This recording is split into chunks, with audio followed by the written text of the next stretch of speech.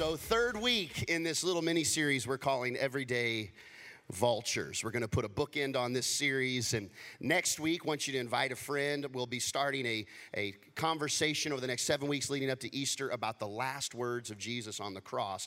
7 statements, famous last words, if you will, that we're going to dive in, and what does that mean for every day? You know, I would say that Jesus on the cross, one of the best days we could have ever experienced because he bought our freedom, but also one of the worst days in his life in the flesh. And so, like, what do you do on the worst day of your life? Well, those 7 statements, we're going to be talking about those over the next few weeks leading up to celebrating Easter. You know what? Guess what? You guys may not even know it yet. We're going to have a record-breaking Easter. More people are going to come to Christ this year than have ever come to Christ. We're going to see so many families be a part of Timber Creek. And guess what? It's going to be you being Jesus to them, inviting people, bringing people with you, making space, serving, joining dream teams, and just creating a space where people can find and follow Jesus. Get ready. You're going to be part of it. I can't wait to see what God does. This series, though, that we're finishing today, one of our anchor verses is found, written by Solomon, wisest man, God said, who ever lived, there in the book of Ecclesiastes. And in Ecclesiastes chapter 3, here's what it says. God does everything just right and on time. We've said in church circles before this statement that I say something and you repeat it. It goes like this. It says, God is good, and people say... See, some of you didn't know that, some of you did. Depends on kind of, church culture that you grew up in. And then you say, all the time. Okay, all right. Good job. And that really has to do with the front part of this scripture here in Ecclesiastes. But that comma makes a big difference. If it were just a period, then we could go home and eat lunch. But there's a comma, and we get the rest of the story. And the scripture goes on, Solomon goes on to say, but people can never completely understand what he's doing. He's right and on time, but it's hard for us to grasp it and to get it, and it takes an element of faith. In fact, faith is foundational to the Christ walk. It is foundational for you surrendering to Jesus. You got to have faith and assurance in what you can't quite see, you can't quite pinpoint, you can't put your thumb under it. It's a little elusive, but there's a certainty that God is who he says he is, and he's going to come through, and he's true to his word, that more true to his word than you can be true to your worry, that God is faithful.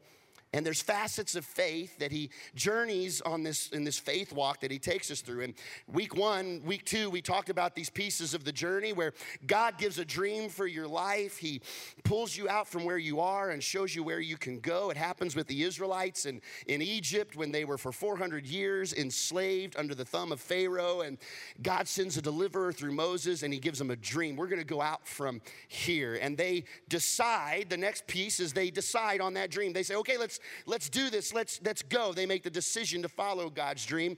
And sure enough, God's delivery of that dream comes true. But there is this space right here that is like swimming through peanut butter. This is the space that's the challenge of life. It's not just hunky-dory, the same way with Abram, who given a promise that his descendants are going to outnumber the dust on the earth, the stars in the heaven. And 25 years later, finally that deliverance of that dream. But in the middle, there's all this process and discipline and challenge. In fact, we've got discord and distraction and difficulties, doubt and delay. We talked last week about doubt, how when you doubt your future, we don't call it doubting our future, we call it worry. But when you doubt God, we call that normal.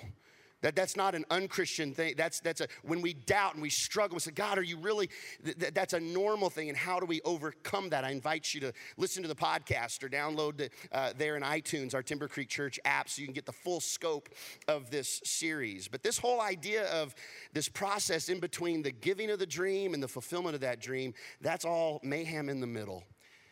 And what we see in the life of Abram is when he begins to, in the middle of this, he creates a sacrifice for the Lord, and God makes a blood covenant with Abram. Makes a blood covenant. It's supposed to be both of them walk through this bloody mess of sacrifice, and that both are going to make this commitment. But God makes the covenant because we can't hold it on our own. He holds it all together. In fact, God will keep his covenant. That's his promise. God will keep his covenant with us. He'll keep his promises. But in that story, vultures come and try to steal that sacrifice. There will be vultures that try and steal your sacrifice, steal your joy, steal your pride, steal your dream. And our job is to trust in what only God can do. And when necessary, we got to chase away the everyday vultures. A vulture I want to talk to you about today is a vulture of devastation. In fact, we've kind of talked about the different pieces of groups of vultures. You may not know this, maybe you do, but when a group of vultures lands on the carcass and gets ready to eat something that's dead, you know what they call that group? It's called a vigil. It's like they're having a prayer service. You know, God is great, God is good. Let us thank him for his food. Amen. You get the eye, Harry. I'm going to get the back leg.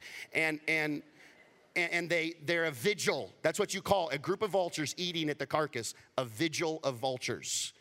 When a group of vultures is just together without eating and they're just formed together, it's called a committee. That's why you shouldn't trust committees. I'm telling you, like, for God so loved the world, he did not send a committee. Like a bunch of vultures out for their own agenda.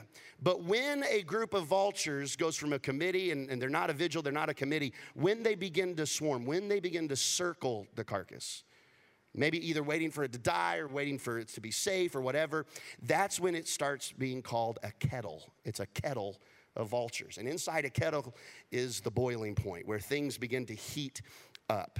And what I want to talk about is that kettle of tragedy, the kettle of something unexpected, when your world collapses, when the doctor's report comes back and you had faith, but now you are scared.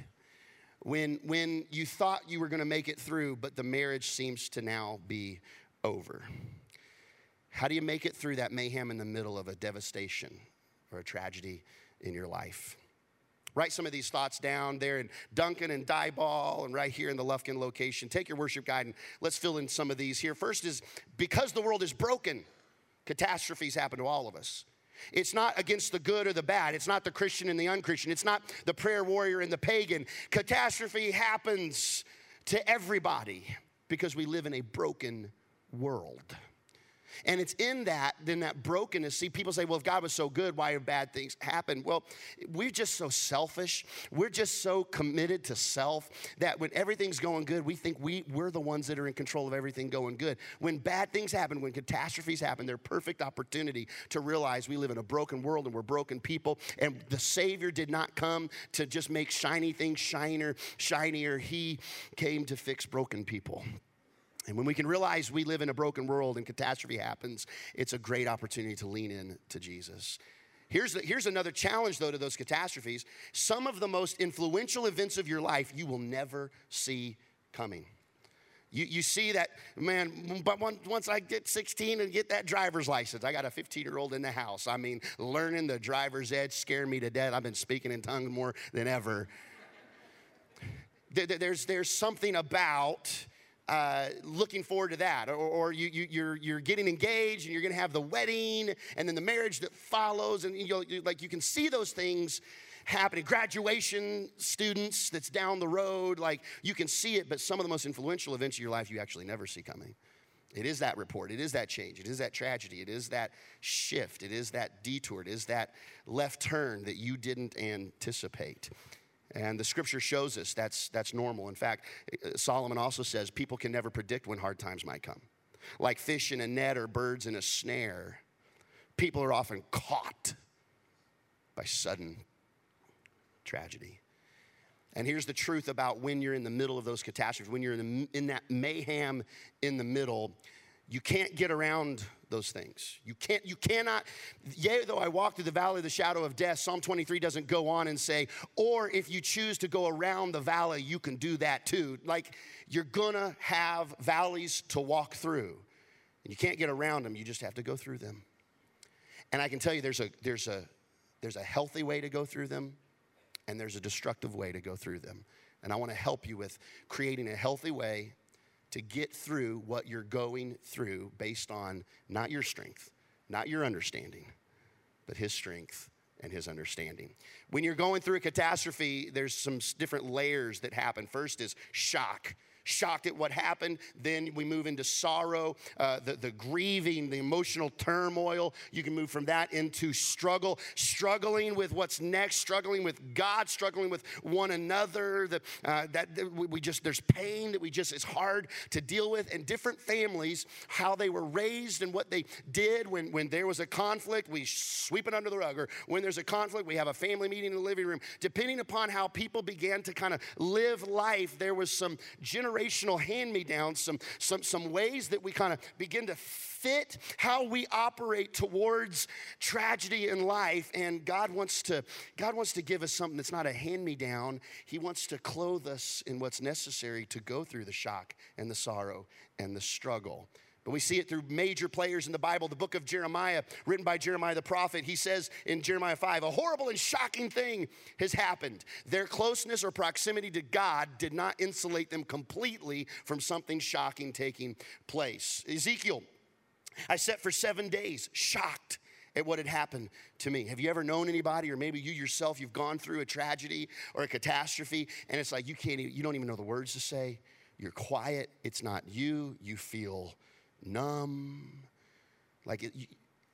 Ezekiel can relate in that moment. The Lord gives us the word of God to show us that real people have real struggles, and that he is a God that wants to get close to you.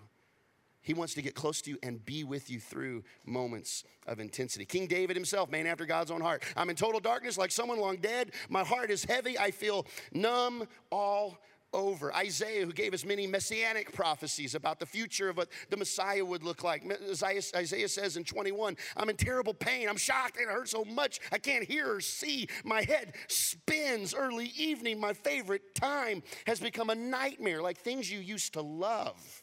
Things that would fill your tank. Now it's like there's just, the thrill is gone. And so right now, we're all in a category. We're all in this somewhere. And you might be here, and right now you fit in this first category. You know someone going through a crisis. Our neighbors that live right across the street, friends of ours, been part of this church for many years, Jeremy and Billie Jean, our neighbors and our friends and our co-laborers in Christ here, going through a catastrophe on earth with major crazy stage 4 cancer. Such a surprise, such a shock.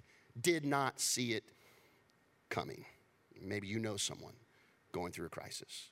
Maybe you are in the second group, you're personally in a crisis. It could be a financial, relational, marital, physical, emotional. You're in the thick of it, and you're here. And I'm so glad you're here. God wants to speak to you and comfort you today. Maybe you're here and you are headed into a crisis that you aren't prepared for.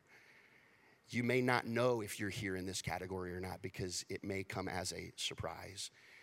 Or maybe you're here and you created your own crisis in order to get a salary increase on the show Empire.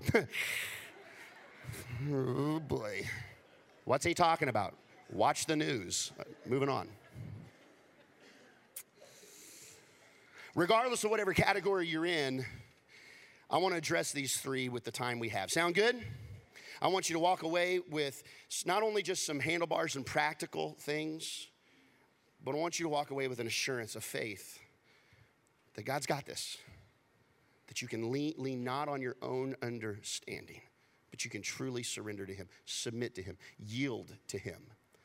And he's going to make that path straight, even though the circumstances look crazy. So let's start with number one. How do I help a friend in shock? What are some easy ways to help someone who's going through that valley, that shocking piece? The scripture is clear in Galatians. Paul says, by helping each other with your troubles, you truly obey the law of Christ. In other words, being a part of someone else's life is indicative to the Christian life. It is part of truly knowing Jesus, being a part of someone else's life. You cannot really understand the full scope of Christ by yourself on an island alone. You need to understand the context of the one another's in Scripture, the helping one another, the encouraging one another, the carrying one another's burdens, the forgiving one another, the walking with one another. All these 300 plus one another's all throughout Scripture that we need. It is part of fulfilling the law. Part of fulfilling, like being a Christian, is to be there when people are going through troubles. So one easy way to be there is, I should have put, make sure you put the prayer emoji on your Facebook every day. Like that's the easy way. But no, show up. Show up. Now, it's a beautiful thing, this whole thing we have, social media. It's a beautiful thing, text messages. It's awesome. It's easy to communicate. But it also can violate your responsibility as a Christ follower to really show up. I'm all in favor. You will see me put hashtag praying. You will see me throw the emoji of the hands. That's not two hands praying. That's two hands high-fiving. But that's okay. That's okay. Those two hands, that's not prayer emoji. That's a high-five emoji. I'm sorry to rattle some of you. But I don't care what it means. It's what I mean. Bless God. Okay, that's good. High-five Jesus. But what I'm scared of is that we place things on the altar of convenience. And showing up is not always convenient, is it?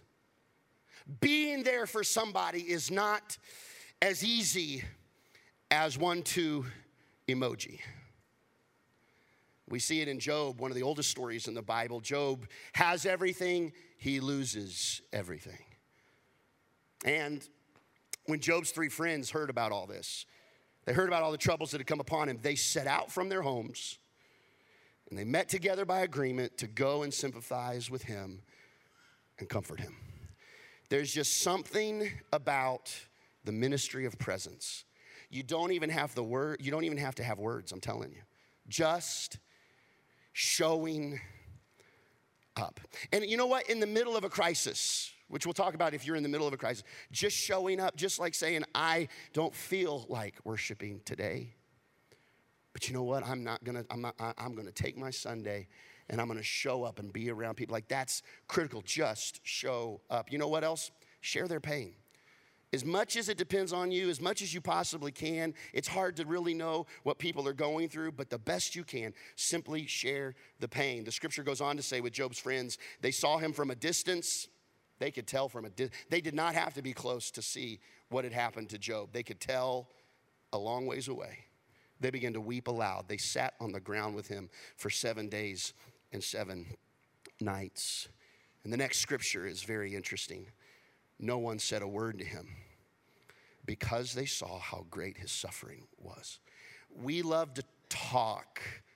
We love to fill the air with, man, I know I know how you feel. I had this happen. I know, or man, I'm just like blah, blah, blah, blah, blah, blah, blah. And sometimes what's very appropriate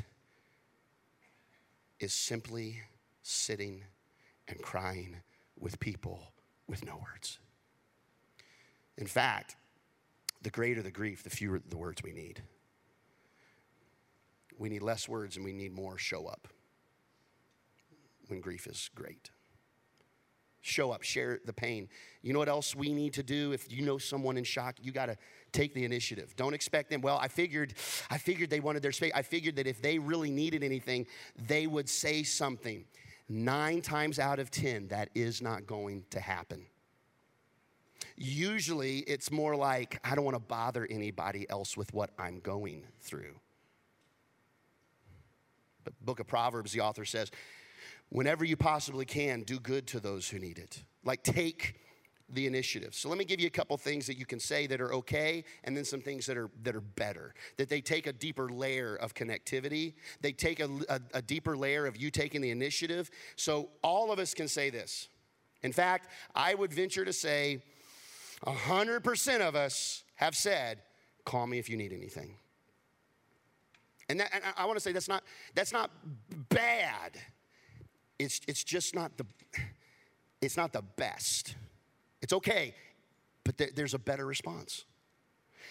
Here's a little bit better response, but But even then, it has its challenges. You can go from call me if you need anything to how can I help?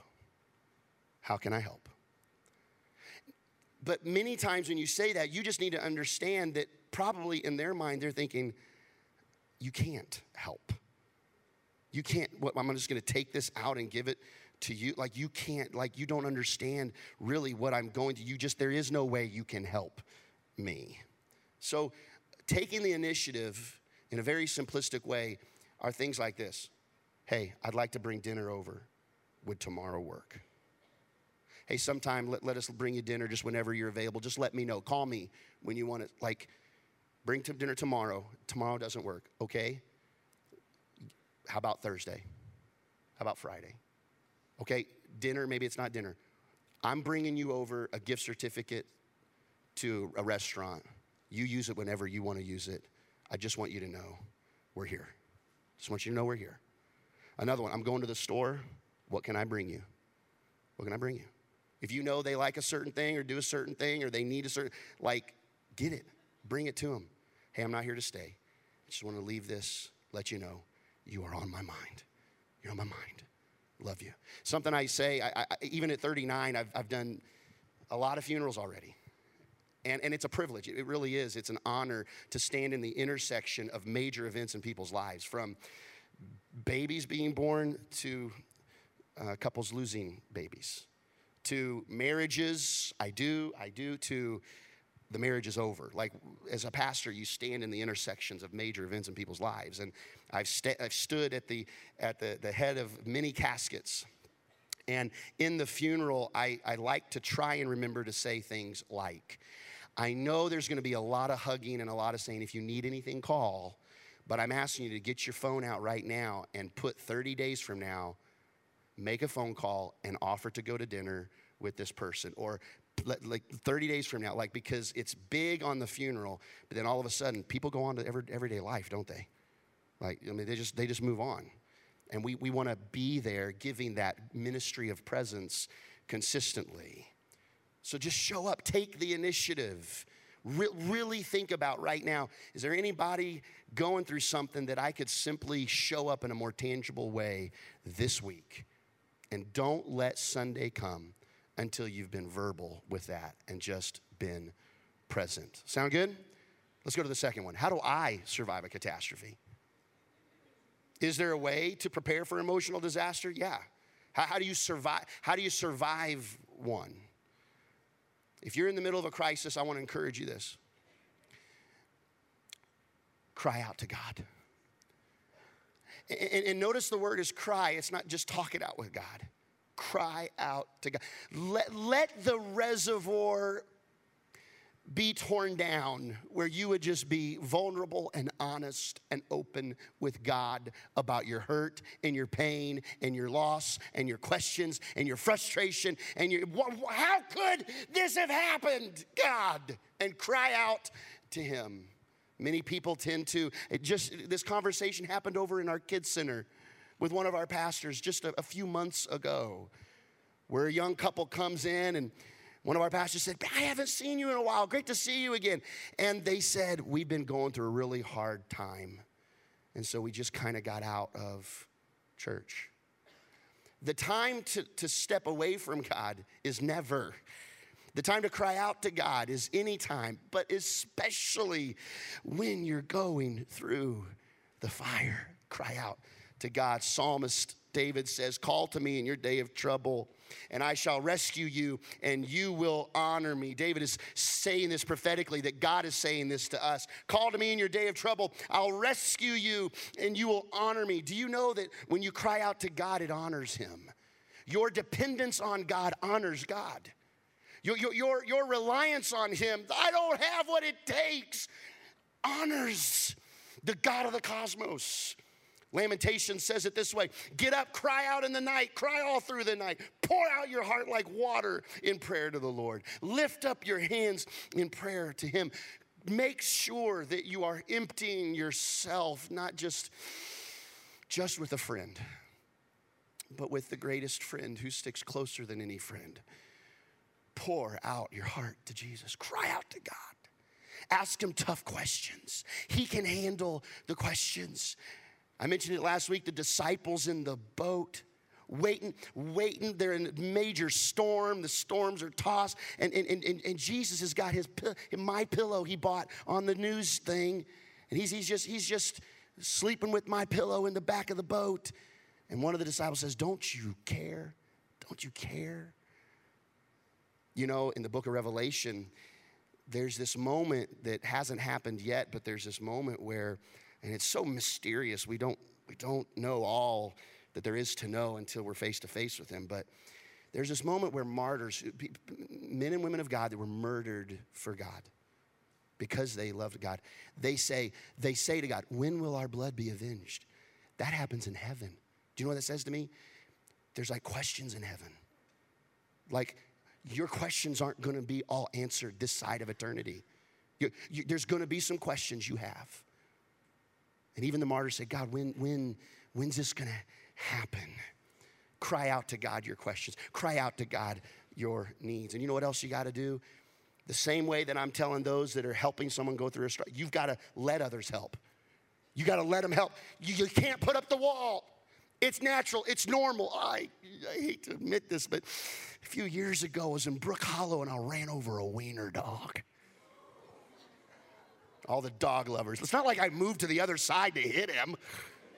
He ran out in front of me. Now, if it was a cat, I would have swerved and got him. 200 points for those. I'm kidding. It's terrible.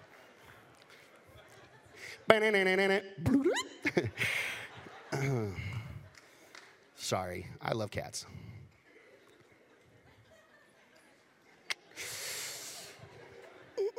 What was I saying?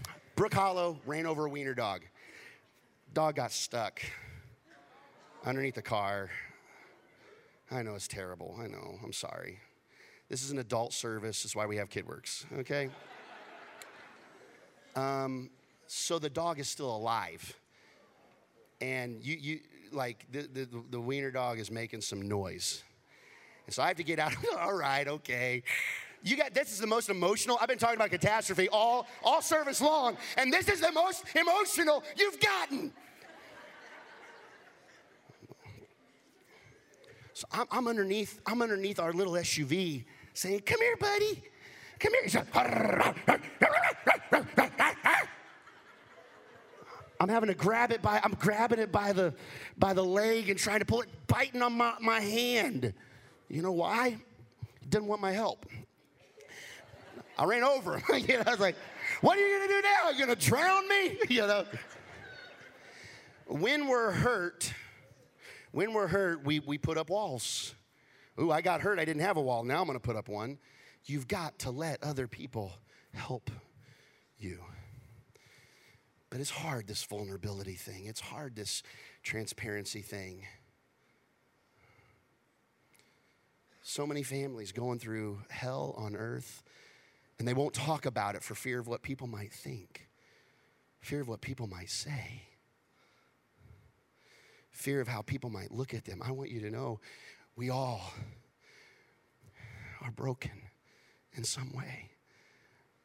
It's why we need Jesus to put the pieces back together.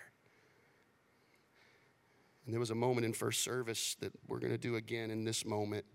I don't need Pastor Cody to come out and play the piano. But part of letting others help is simply admitting I'm hurting. And this may be a bold move for some of you at Diboll and some of you in Duncan and some of you at Lufkin. But if you're here listening today and you or an incredibly close loved one is going through a very hard time, I want to ask you to, right where you are, just stand up and be vulnerable, and I want to pray with you right now. I'm hurting. I have a loved one that's hurting. I don't want to do this alone. I need Jesus to help me. Right there in Duncan and Diboll, if you guys, I know it takes guts. If you don't stand up, it's okay. You don't have to. God sees you right where you are.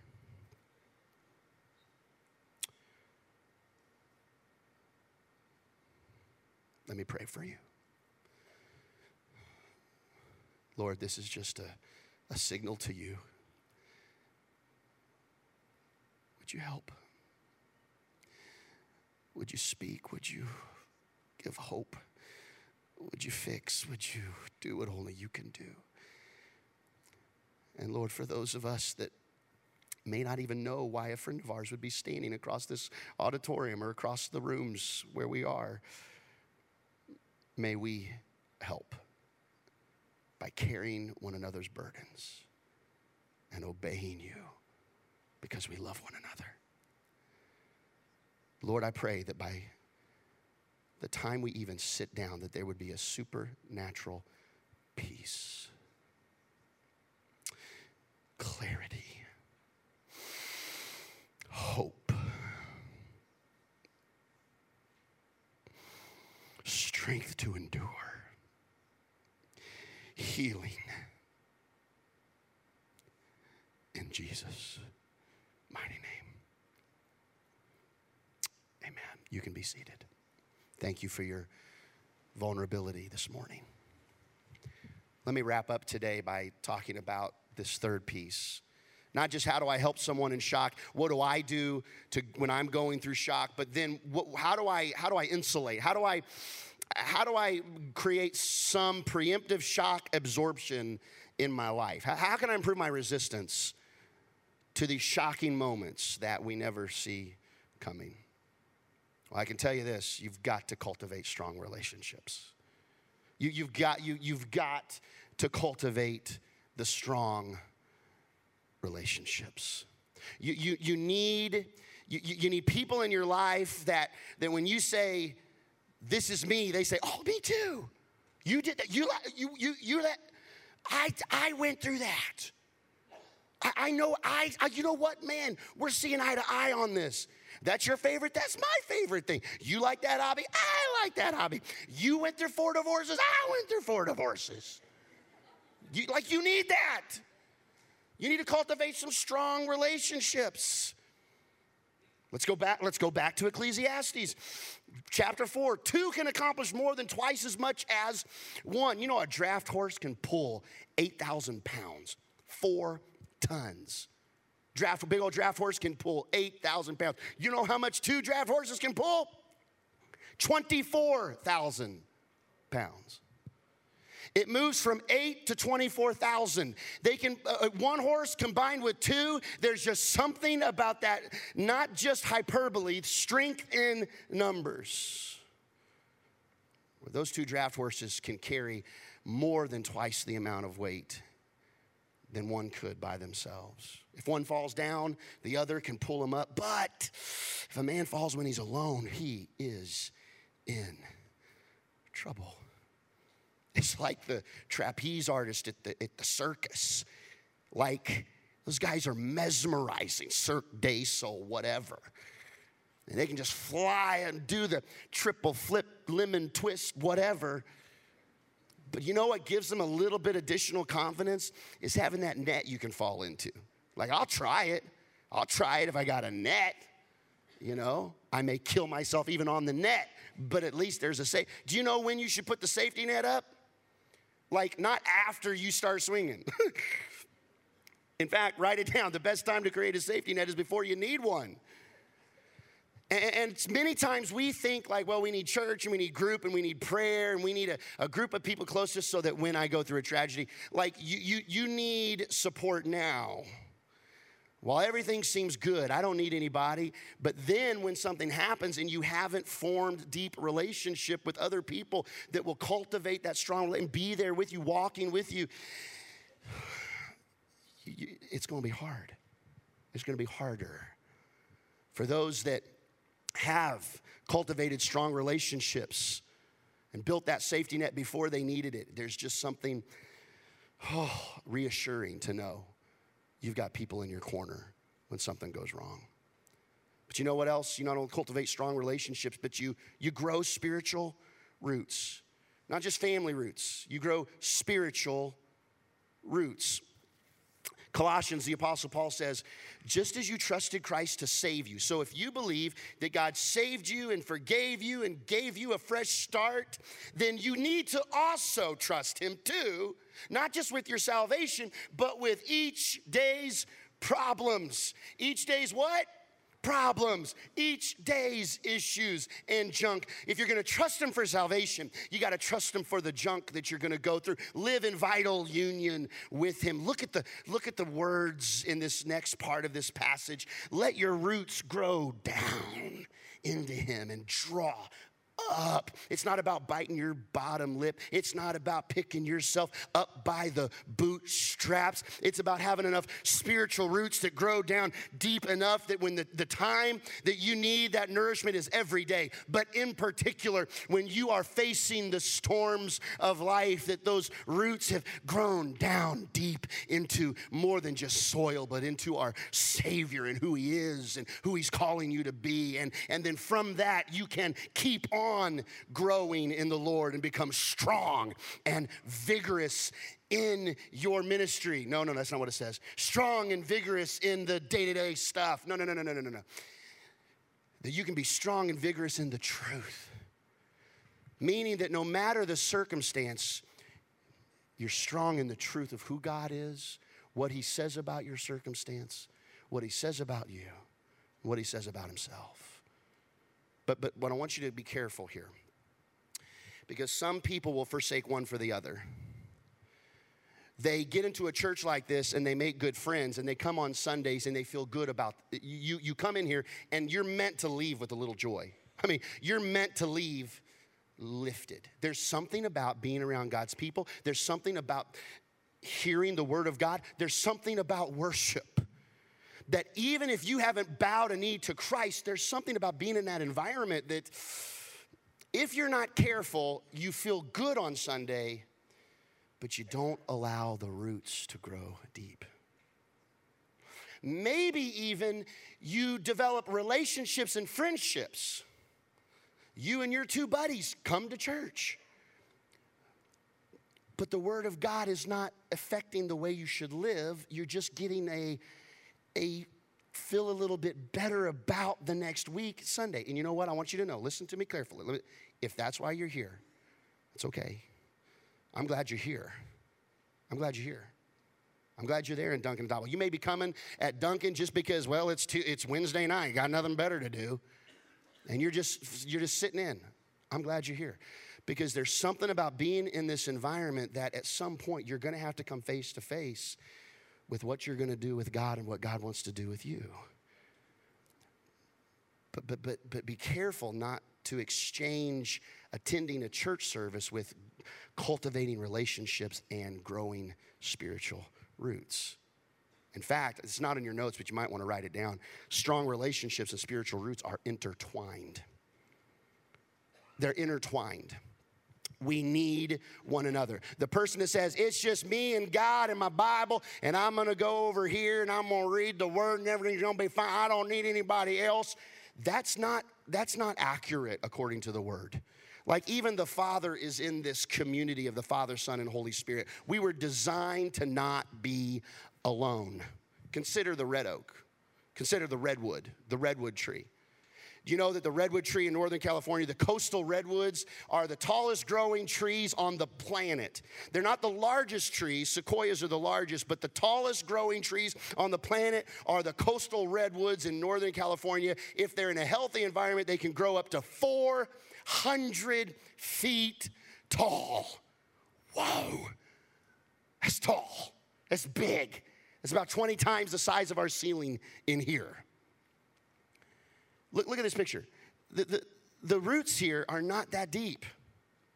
It doesn't drill itself down deep. In fact, one of the challenges of the redwood, as tall as it can grow, its root system is actually quite shallow. But there is a beautiful piece of God's goodness in this nature. In the way God designed and carved out the world, he shows us a picture. Nature cries out that there is a God. But the way these trees survive the heavy winds is not because they just have deep roots. but they actually spread out and their roots intertwine with other trees. So that when one of the trees is being blown by the winds, other trees keep that tree from falling. If trees know the importance of being in a tribe, being in community, being together, how much more should we know? And you were never meant to survive wind of life solo. The old Chinese proverb is great. I love this Chinese proverb. Look at it. The best time to plant a tree was 20 years ago. Yeah, thanks, Einstein. Of course it was. But the second best time is now. And so maybe the strengthening relationships you feel like not quite there. The spiritual roots. I don't have what I wish I had. The best time to start? Right this moment. My last thought, we'll pray, we'll receive the offering, we'll let you go with a blessing. But this last thought comes from the first time I put these thoughts together was last year for a memory service, a memorial service for a young teenage kid named Slayton, who was tragically killed in a car accident, whose family, some family attended and attends our church. Terrible tragedy. Terrible catastrophe that nobody saw coming. What was interesting that on Slayton's phone, on the cover of the phone, it was John 16. In this world you will have troubles, but take heart, I've overcome the world. Boy, his mama needed to read that the day she said goodbye. And this family, one of the tradition things that they had as a family was aunts and uncles, nieces and nephews, cousins, moms and dads. They would say this thing together after lunch or after a phone call or dropping kids off to school. They would say, hey, remember who you are. Remember who you are. And that's my third point is remember who you are. But understand something.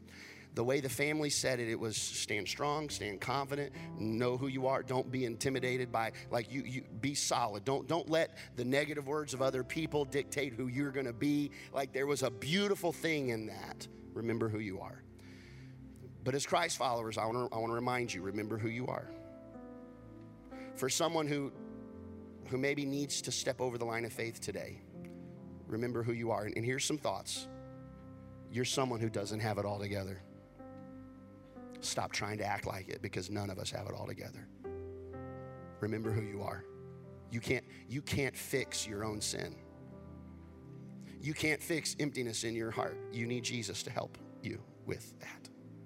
You know what else you need to remember? You remember that you're someone who will never be perfect. No matter what you do, no matter how much Grow Track and Starting Point and serve and giving and reading your Bible, you'll never be perfect. But there is one who is. Lean into his perfection. And you know what? You're someone deeply loved by God. Deeply loved. You're not alone. And so we look at this process of shock into sorrow into struggle. Do you know that someday God can take what you thought was going to kill you, what you thought was going to be your last, what you thought you'd never be able to get out of, and he's going to give you this whole service, opportunity to serve others that are now going through what you went through. But again, it's a little bit of mayhem in the middle. And it would be cool and be easier if we filled that with shock, sorrow, struggle, service, but what you really need is determination. Or if we filled that with confidence, or we filled that box with the only way to get from this into serving others is to, have courage and next steps and bite your bottom lip. But I want to tell you, the best way for God to use this moment is not for you to do anything but surrender. You let go. And surrender has this negative, I give up. It's just like, oh, here. when my daughter was just an infant and she was choking on a little metal beret.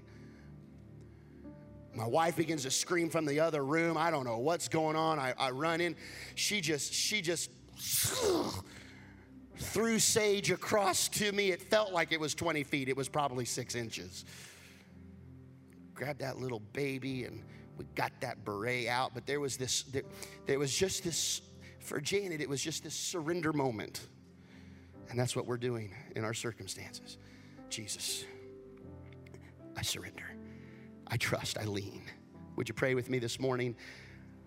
All locations, close your eyes, bow your heads.